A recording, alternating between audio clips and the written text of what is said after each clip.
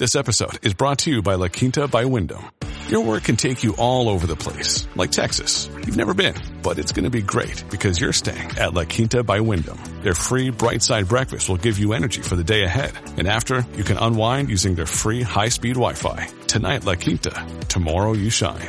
Book your stay today at LQ.com. You're commuting home with Katz and Cosby. Now, here's John Catsimatidis and Rita Cosby on 77 WABC. President Biden trying to make an end run around the Supreme Court. And now his new plan to try to forgive student loans may cost Americans $475 billion with a B. This is amazing. And joining us now to talk about all of this is the former Secretary of Education, my friend Betsy DeVos. Betsy, so great to have you here on Katz and Cosby. What's your reaction to what President Biden's trying to do with all the student loan forgiveness?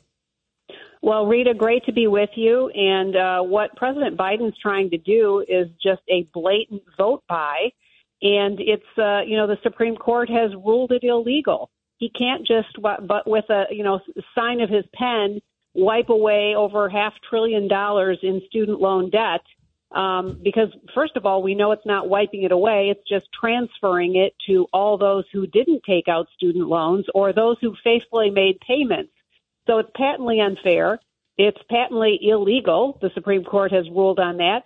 And he continues to try to buy these votes by now coming up with another scheme to count non-payments of people in income-driven repayment programs to try to pay off them and keep his promises to a small fraction of people who are very upset that he hasn't been able to do anything on this. Craig Eaton? You know what? The thing is that this political ploy of his is working because It worked when he came out in 2022 and said, look, I'm going to give all of you this discount. It worked. Yeah, free. For free. We're going to discount, take away your student loans. I paid for student loans. I paid for tuition for all my kids. I wish I would have known. So he won there. And then when the Supreme Court says, no, you can't do that, you don't have the authority to do it, he came out and won there because he said, look, the Republicans are against it. And now he's winning again because he's coming up with this idea that he's got the power to do other things. So this political point in the charade needs to come to a stop. Yeah, absolutely. And I think, Americans are paying attention to this, and they're not happy with this notion that, those who didn't take student loans out must now shoulder the burden. It sounds really good to say, I'm going to forgive your student debt, but it's not forgiving anything. It's already a loan made by the federal government. Somebody has to pay for it. And the reality is that if he is successful in actually getting this done, the rest of us are going to pay for it. And it's the people who didn't go to college or the ones who went to work after high school and maybe started a small business and had to take out a loan to buy, equipment for the business.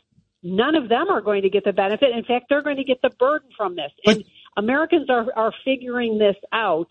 And it's incumbent on all of us to continue to talk about the reality of this, that this is a transfer. This is a tax on other people with the promise of great things for people who have taken loans. And, if they took loans and they somehow cannot pay them back, there are many, many alternatives already available to them. And I think, students and prospective students ought to be looking at if you don't think your student loan is valuable, then you better really question what you're pursuing that higher education degree or course of study for. Now, this is exactly what the Democrats want. And I'm not against Democrats. I'm not against Republicans. But the fact is they're going to stand up and say to 896,000 people, I wanted to give you the money. It's the Republicans that didn't want to give it to you. The Republicans never want to give you anything, and the Democrats always want to give you everything. And you're saying about common sense that it's not fair, but guess what? The people, they did that to us in Georgia with the vote. When was it? In 2018? 2020. Yeah, you mean where Mitch McConnell said, I'm not going to do it. Yeah, if you, listen, I'm going to give you $2,600 next week if you vote for the Democrats. Right. And then Mitch McConnell said he didn't want it. Yeah. Remember, too. Well, and Trump did, actually. Trump was saying that he would have supported it. It was an interesting. So I don't know, when you're on the outside looking in, we lose. So how do you fight that, Secretary Betsy DeVos? Well, again, I think you keep talking about the reality that this is not, this is not a payment to individuals who are really in need. What it is a vote buy, an attempted vote get. And you're right, it sounds really good, but there's lots and lots of average Americans that have figured out this is absolutely a tax on them, and it's going to be burdening their grandchildren and their great-grandchildren when, if and when the Democrats continue to be successful with this type of a ploy. You cannot keep transferring the burden of a decision one person makes to those that have not made that decision repeatedly and keep getting our country further and further and further into debt and being patently unfair to the millions of people who have faithfully repaid on their student loans.